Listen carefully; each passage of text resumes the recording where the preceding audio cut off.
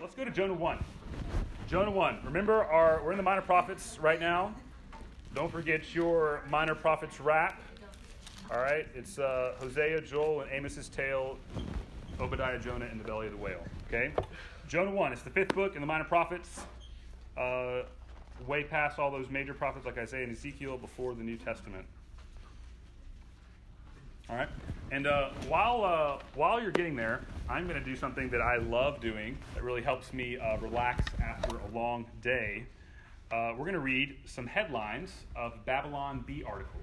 Okay, here we go. This might have happened this morning, guys. Okay, man carefully selects which of his 28 study Bibles look best with his outfit. Local teen adamant that church Wi-Fi speed is a gospel issue. All right, here we go. So just context. Philippians 4:13 is I can do all things through Christ who strengthens me, okay? This might be the funniest one. Worship leader invokes Philippians 4:13 to fit into skinny jeans. Church mistakenly employs homeless musician thinking he was the new youth pastor they hired, okay? All right, and this one got me, all right? Evangelicals abandon Donald Trump in droves after he says McDonald's is better than Chick-fil-A. The article goes on and says, he told us he was a real Christian, one emotional former Trump supporter told reporters. We were okay with his crass comments, rude demeanor, and exploitation of our faith for political power, but this is beyond the pale. All right, anybody know what kind of literature the Babylon Bee is? Satire. Okay, anybody know what satire is? Okay, very good. So it is a satire typically makes up extreme, ridiculous situations so that all of us can see that some of those extreme ridiculousness live inside of us. Satire is supposed to make us laugh, but also laugh at ourselves. Satire teaches us. Notice that local teen adamant that church Wi-Fi speed is a gospel issue. Y'all ever gotten frustrated at your church Wi-Fi? You know, like there's a little bit of truth in each of those to make us uncomfortable. Taking the Bibles out to go with your outfit, I mean, whew.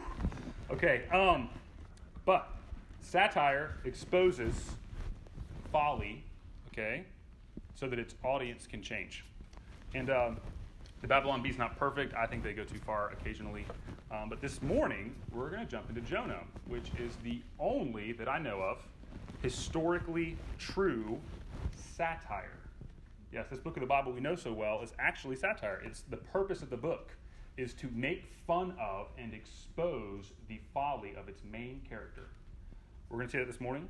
Tim Mackey, a really good Bible teacher, he does this series called Read Scripture. It's on Right Now Media if you guys want to use it. He does overviews of books of the Bible. It's just wonderful. But here's what he says about Jonah. Jonah is the subversive story of a rebellious prophet who hates God for loving his enemies. We're going to find that's true. And we're going to find that Jonah actually speaks to us. The author of this story is possibly Jonah, possibly one of his contemporaries with whom Jonah shared his story. But God himself, who wrote this, wants us to be shocked and even to laugh at Jonah's unbelievable disobedience and also to see it in ourselves. So let's do that, and then we can marvel at the mercy of God to all of us. All right, here we go. Read the scripture. Jonah 1. Now the word of the Lord came to Jonah, the son of Amittai, saying, Arise, go to Nineveh, that great city, and call out against it, for their evil has come up before me. But Jonah rose to flee to Tarshish from the presence of the Lord. He went down to Joppa and found a ship going to Tarshish. So he paid the fare and went down into it to go with them to Tarshish, away from the presence of the Lord. But the Lord hurled a great wind upon the sea, and there was a mighty tempest on the sea, so the ship threatened to break up. Then the mariners were afraid, and each cried out to his God. And they hurled the cargo that was in the ship into the sea to lighten it for them. But Jonah had gone down into the inner part of the ship and lain down and was fast asleep. So the captain came and said to him, What do you mean, you sleeper? Arise, call out to your God. Perhaps the God will give a thought to us that we may not perish. And they said to one another, Come, Let us cast lots that we may know on whose account this evil has come upon us. So they cast lots, and the lot fell on Jonah. They said to him, tell us on whose account this evil has come upon us. What is your occupation? Where do you come from? What is your country? What people are you? And he said to them, I am a Hebrew, and I fear the Lord, the God of heaven, who made the sea and the dry land. Then the men were exceedingly afraid and said to him, what is this you have done? For the men knew that he was fleeing from the presence of the Lord, because he had told them. And they said to him, what shall we do to you that the sea may quiet down for us? For the sea grew more and more tempestuous. He said, pick me up and hurl me into the sea. Then the sea will quiet down for you. For I know it's because of me that this great tempest has come upon you. Nevertheless, the men rowed hard to get back to dry land, but they could not, for the sea grew more and more tempestuous against them. Therefore they called out to the Lord. These are the sailors. O Lord, let us not perish for this man's life, and lay not on us innocent blood, for you, O Lord, have done as it has pleased you. So they picked up Jonah and hurled him into the sea, and the sea ceased from its raging. Then the men feared the Lord exceedingly, and they offered a sacrifice to the Lord and made vows. And the Lord appointed a great fish to swallow up Jonah. And Jonah was in the belly of the fish 3 days and 3 nights. Lord, our prayer this morning, we just thank you for the gift of your word, is that we might receive it with meekness and that it might save our souls, that it would work out salvation in us as we hear it and respond to it. We pray that in Jesus' name. Amen. So it's really tempting to introduce a lesson on Jonah 1 by cataloging all of the ridiculous things that Christians have done in history that are so counter to the gospel, like the burning of heretics at the stake, the combining of church and state, the Crusades, all these things that are like, how could Christians do that? But I think that would start us off wrong. I think that would get us looking at other people's sins and away from ourselves. So I thought I could start with some things that are shocking, that are right here at home, right here in America, maybe right here in this room. So, American Christians today, who are, by any estimation, richest generation of Christians to ever live, okay? Many of whom who have little placards at home, do Facebook posts about laying up your treasures in heaven, okay? These Christians only give 2.5% of their income to anything, not just church, anything, all right? Only 7.4% of American Christians tithe, which is the giving of 10% of their income to their local church. Now, many of these Christians have good arguments about how the tithe was an Old Testament thing, and, we don't hear it commanded in the New Testament, so we're kind of in the age of grace giving. While we walk into church with our $7 Starbucks drinks in a car we're paying $300 or $400 a month for, heading to lunch, $15 a person, enjoying the benefits of our church, agreeably hearing about stewardship, and heading to a day when we're going to face the one who said, sell your possessions and give to the poor. What's going on here? Sounds a lot like Jonah. Also, American Christians are rightly and righteously known as being annoyingly pro-life. Now, I am also annoyingly pro-life, right?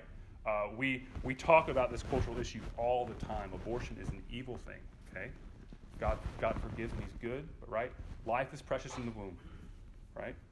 Some of us have become one-issue voters on this issue, right? And many of these things are good. We should advocate for the unborn. But what's always the most understaffed place in church? The nursery.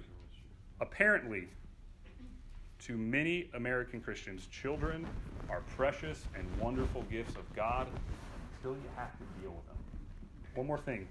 This might be the closest to home. American Christians have Bibles in their own language, have pages and passages of Scripture, again, in placards in their houses, that talk about the unity of the Spirit and the bond of peace. Beloved, let us love one another. We've known those verses since we were 5. And yet, we are some of the most savage and divisive people there are. Our unbelieving coworkers get along better than us. You guys ever scroll down onto the comments section on like a Gospel Coalition post or Desiring God article or a sermon? And just the things that come out of Christians' mouths about each other, man. And it takes us coming up with fancy acronyms like weenie to even begin to get in the right direction. Now, some of you guys, especially if you're new, might be thinking, man, what axe does Leland have to grind this morning? You know, like, wow, you had a bad week?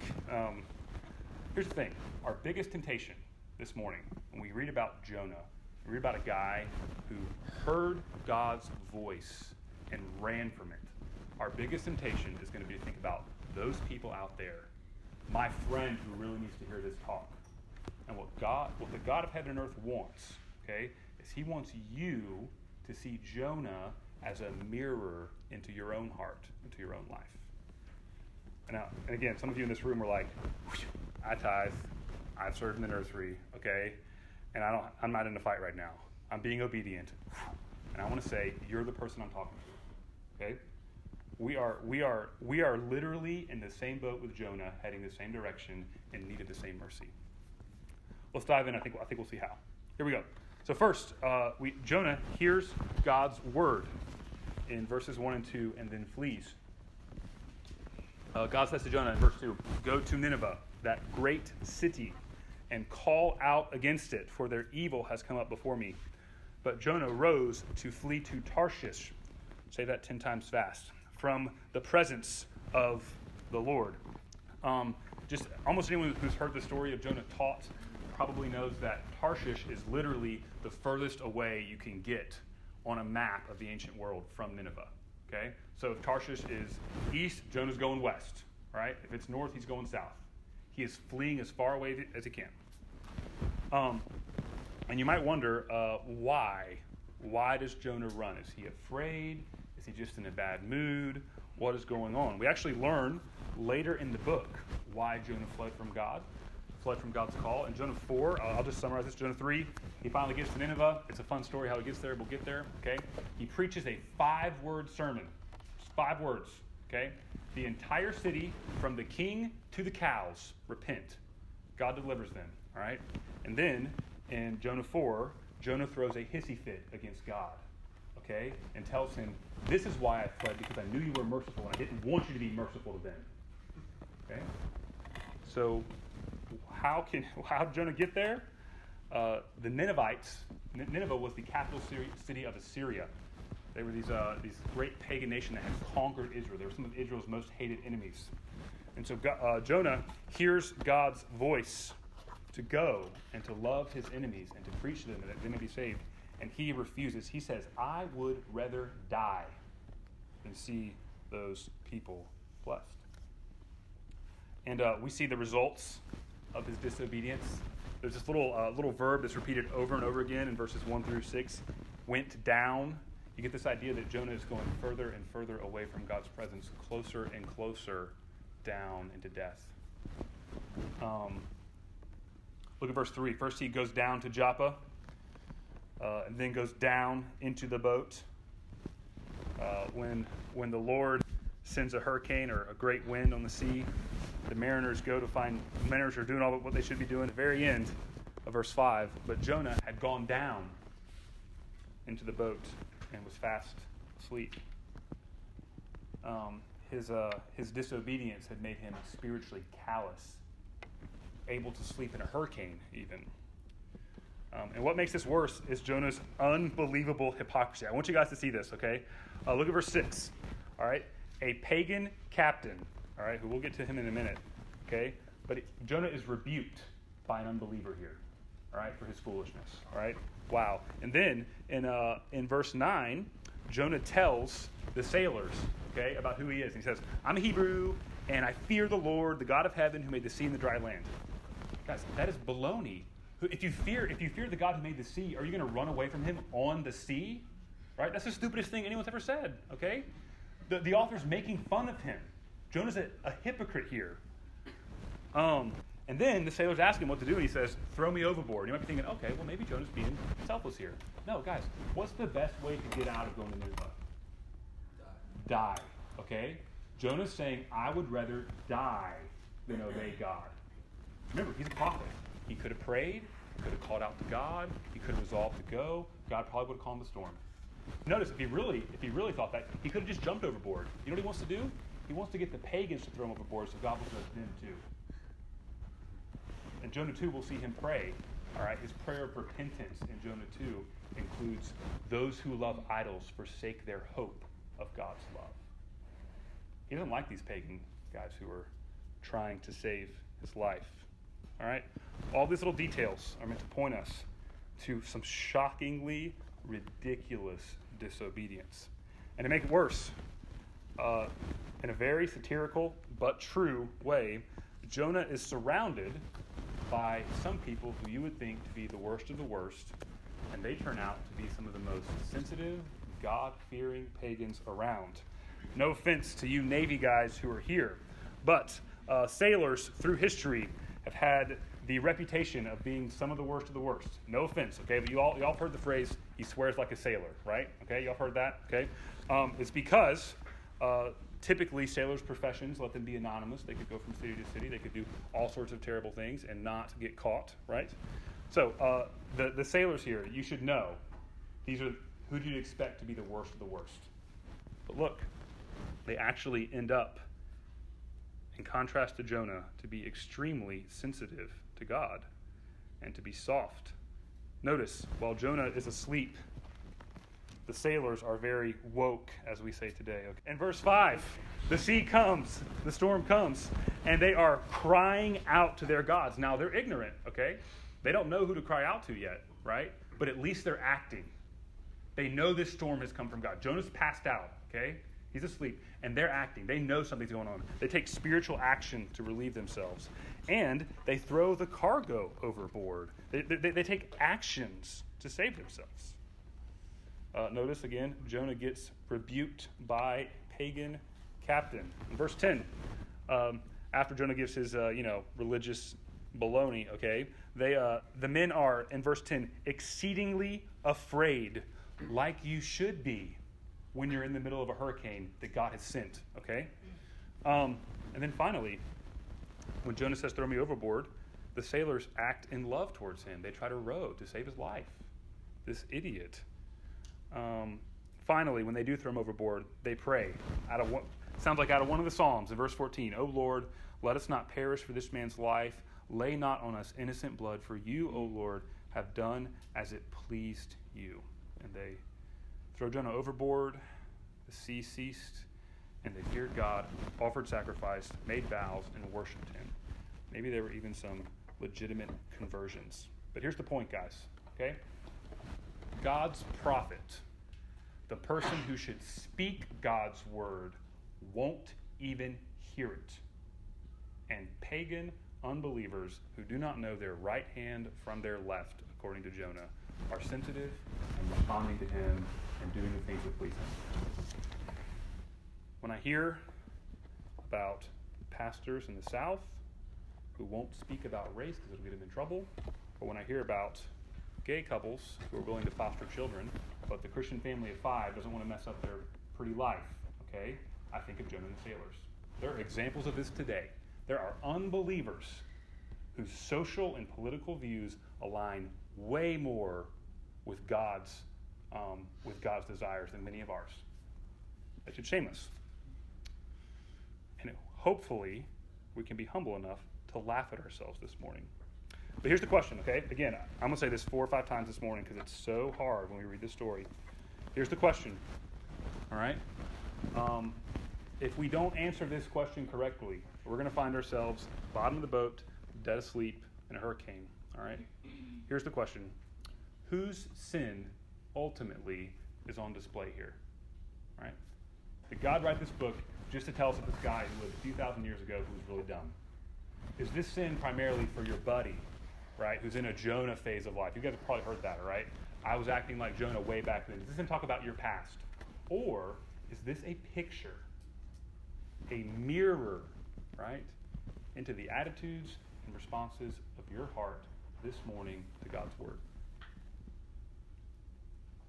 Is God being so kind to us to show us this picture of our ridiculous disobedience so we can see his ridiculous mercy and respond to it. Listen, I'll just say something hard to you, okay? You are not primarily the victim of your story. You're not primarily the hero of your story. You are primarily the criminal in need of rescue. And you're primarily the beloved son, oftentimes spits in his father's face. That's what the Bible tells us about ourselves. And until we can receive that, and until we can receive it, that is in us for as long as we're going to live on this earth. And we've got to be responding to that on a daily basis. Until you can receive that, you will not grow or progress in the Christian life. Let me give a couple examples of how this might be relevant, how we might be Jonahs, okay? The story starts with God calling Jonah to go to lost people that they can be saved. And Jonah refuses, and he flies the other direction. Why? Because he hates them. Now you're like, Leland, okay, I may not be like an evangelist, all right? But I don't hate lost people. Right? I'm not mean to them. Let's let an atheist rebuke us this morning. Here, Penn Jillette. I probably jacked his name up, okay? But he's a magician, illusionist. He's an atheist, okay? And this little YouTube video a few years ago, very powerful. Here's what he says. Penn Jillette, an atheist. If you believe that there's a heaven and hell, and people could be going to hell or eternal life, and you think that it's not really worth telling them this because it would make it socially awkward, how much do you have to hate someone to not evangelize?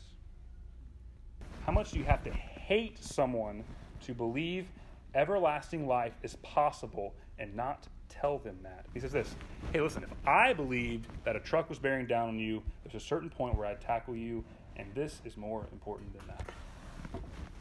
Wow. According to this atheist, okay, being a Christian, having the gospel, and knowing the whole world is going to hell, and spending your life primarily trying to survive work and relax and find a spouse, okay, that is hate towards unbelievers.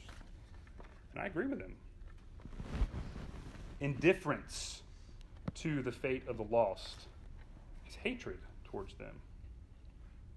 Now again, I'm not saying this to condemn you. I'm saying this so you can see yourself. So you can see we all got a little Jonah in us this morning. We're much more comfortable here, right, than where God calls us to. One more example. So, we're Christians. We believe that Jesus is real, that he's bringing us to glory, that he's risen from the grave, that death is beaten, that he's given us the Spirit, that he promises to be the fountain of living water, that he died to bring us to God, the Father of lights, with whom life overflows from. And yet, most of us have come here this morning joyless, somber, depressed, discontent, looking around for the next good thing to make us satisfied. Guys, you know what that is? That is hearing Jesus' voice say to you, I will satisfy you, and then running from it. That's what it is. Guys, I know people have said to me, people that I love, hey, Lewin, I just don't know why God won't let me be happy. Why is he not giving me joy? We're so callous to our own sin that we blame God for it. Listen, I know life can be tough. I know that there's emotional makeups that make sadness and discontentment more likely. I get that. I've been there, okay? But at its root, joy is something to be pursued and fought for and trusted in Jesus with. And most of us, if we're honest, we've heard Jesus' voice about that. We've heard him say it, and we've run. There is some Jonah in each of us. Now, here's the good news. The rest of this is good news, fortunately, okay? Girls, would you ever put makeup on without a mirror? Now, I know most of you guys don't wear makeup. You're just so naturally radiant, okay? But would you ever put makeup on without a mirror? Have you ever tried? Did? Okay, that's a bad example. Guys, would you give yourself a haircut without a mirror or shave? No, okay? No, all right? It's difficult. It's difficult to change when you can't see. You have to see yourself to change and be effective in that. And God is so good that in this passage, he would give us a mirror, okay? A mirror into the way we act and think when God speaks to us to do things we don't want to do. He's given that to us so we can be thankful for the mercy of Jesus. so we can see our sins, we can change. So, Jonah is shockingly disobedient. He teaches us of our own shocking disobedience. But fortunately, he is not the only character in the story. And neither is his disobedience the end of the story. We see that God responds to Jonah's shocking disobedience with shocking mercy. Notice throughout this whole passage, even though it's so tempting to focus on Jonah, notice that the Lord is the one who initiates everything here, right? Notice that in verses 1 and 2, God speaks to Jonah. He starts this process, right? And he doesn't just speak to Jonah, he invites Jonah into the story of his love, right? Why does God want Jonah to go to Nineveh? Because he has a heart for unbelievers. He has a heart for people who are lost. His heart overflows with love, and he's inviting Jonah into that. And just notice, God knows Jonah's heart before he speaks to him, right? God knows of all the racism and the hatred that lives in Jonah towards these Ninevites. And he will not let Jonah stay there. He brings the issue up to Jonah. That's good news. Jonah runs, rejects God, throws his fist in the sky at God's command. And what does God do? Does God punish Jonah? No. Notice that this hurricane does not harm anybody. You'll see that? God sends a storm, everybody escapes. Nobody dies. God hurls a great wind on the sea just as a wonderful teaching illustration. He warns, he disciplines, he corrects. He does not harm. God loves his rebellious, sinful prophet so much that he refuses to leave him in his sin. And finally, notice when Jonah is finally going to get what he deserves, which is death. All right, in verse 17, God appoints a great fish to swallow Jonah. Jonah was in the belly of the fish 3 days and 3 nights. God rescues Jonah from the consequences of his sin. So notice that. God invites Jonah into his love. God disciplines Jonah in his sin, does not punish him, and he even rescues Jonah from the consequences of his disobedience. And what is really, really incredible about this passage is Jonah does not just go down in history as the idiot prophet who ran away from Nineveh. Jesus actually talks about him. People are asking for a sign, and Jesus says, no sign will be given to this generation except the sign of Jonah. For just as Jonah was in the belly of the whale for 3 days and 3 nights, so also the Son of Man will be in the belly of earth for 3 days and 3 nights. So that means, why can God be merciful to this disobedient prophet?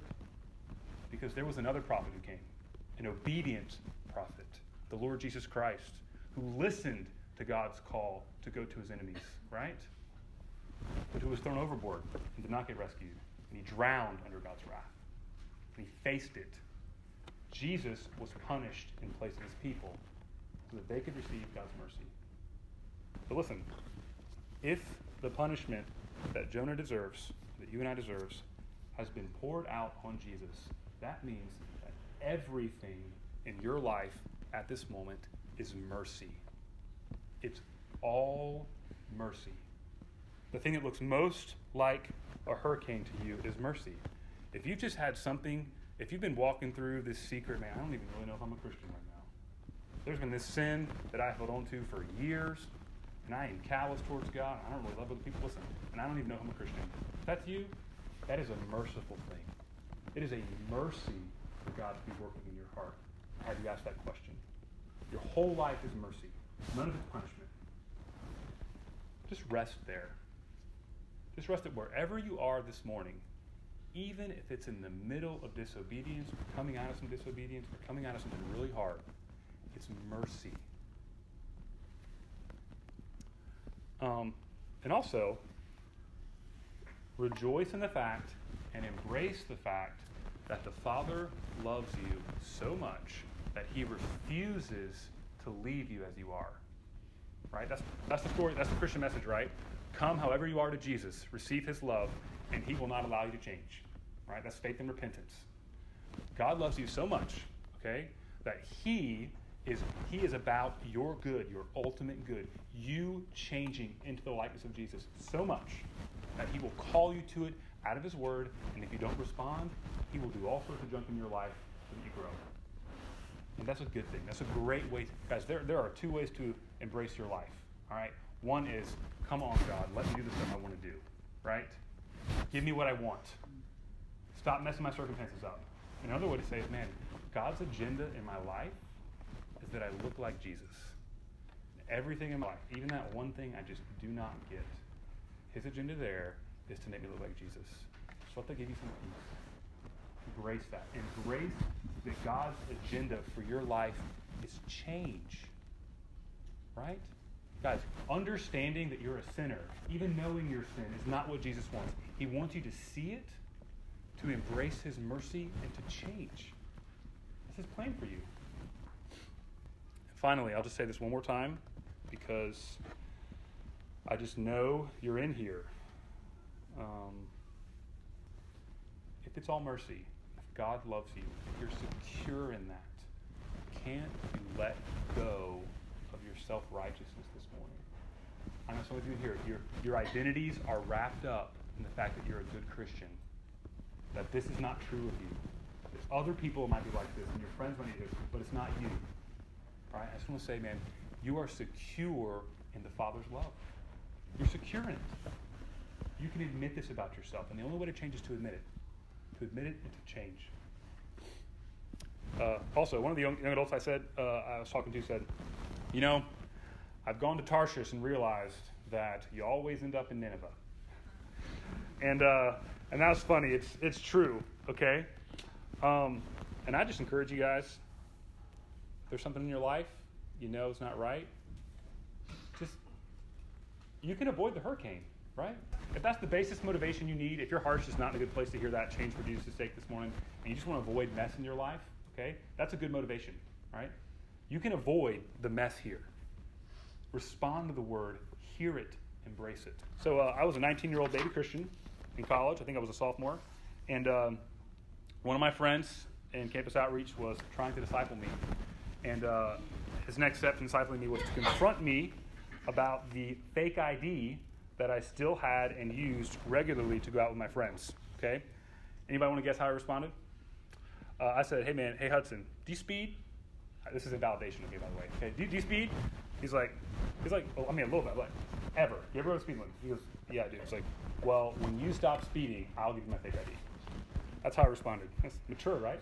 We're just breaking the law, man. Come on. Well, 3 weeks later, I was at the Harris Teeter on East Bay, again, as a Christian, 19-year-old, stupid, arrogant, okay? And I ran into this cashier who I'm sure wasn't getting paid much, but was on a fake ID rampage, like her mission in life. She looked at me, she said, fake ID. I said, no, it's not. Give it back. She goes, I'll give you two choices, all right? That's how I feel with my children. It's so bad. Okay, give you two choices, all right? I can keep this, or we can call the police and see what they say about it. It's like, have a nice night, ma'am. I was unwilling to hear God's voice through the pleas of a friend. And so God jacked my life up a little bit. All right, I didn't go buy any more fake IDs. That's a bad idea. I was stubborn and rebellious and foolish and running away from God. And in that moment, I was too callous to see God's hand for my good in my circumstances. And still, he was merciful and faithful and good. And that's not just a one-time thing. 3 years ago, sitting next to Sarah in worship, we should be foster parents. And I go, you are crazy. And the Lord just would not stop bringing it up. It's been my story, all right? I hear God's voice, I disobey, I experience his mercy, whether that's at the cross or in the hurricane, and he changes me. And if you can recognize this morning that it is your story too, you'll be a lot humbler, holier, happier for it. Let's pray. Lord, see the Jonah in each of us. Give us the grace to respond not primarily with guilt or with despair or with arrogance, but just with humility. Help us to embrace that you're merciful and you're good to us. And I pray in light of that mercy, you help us change. I just pray that you particularly reveal what you would have us turn from and how you'd have us grow.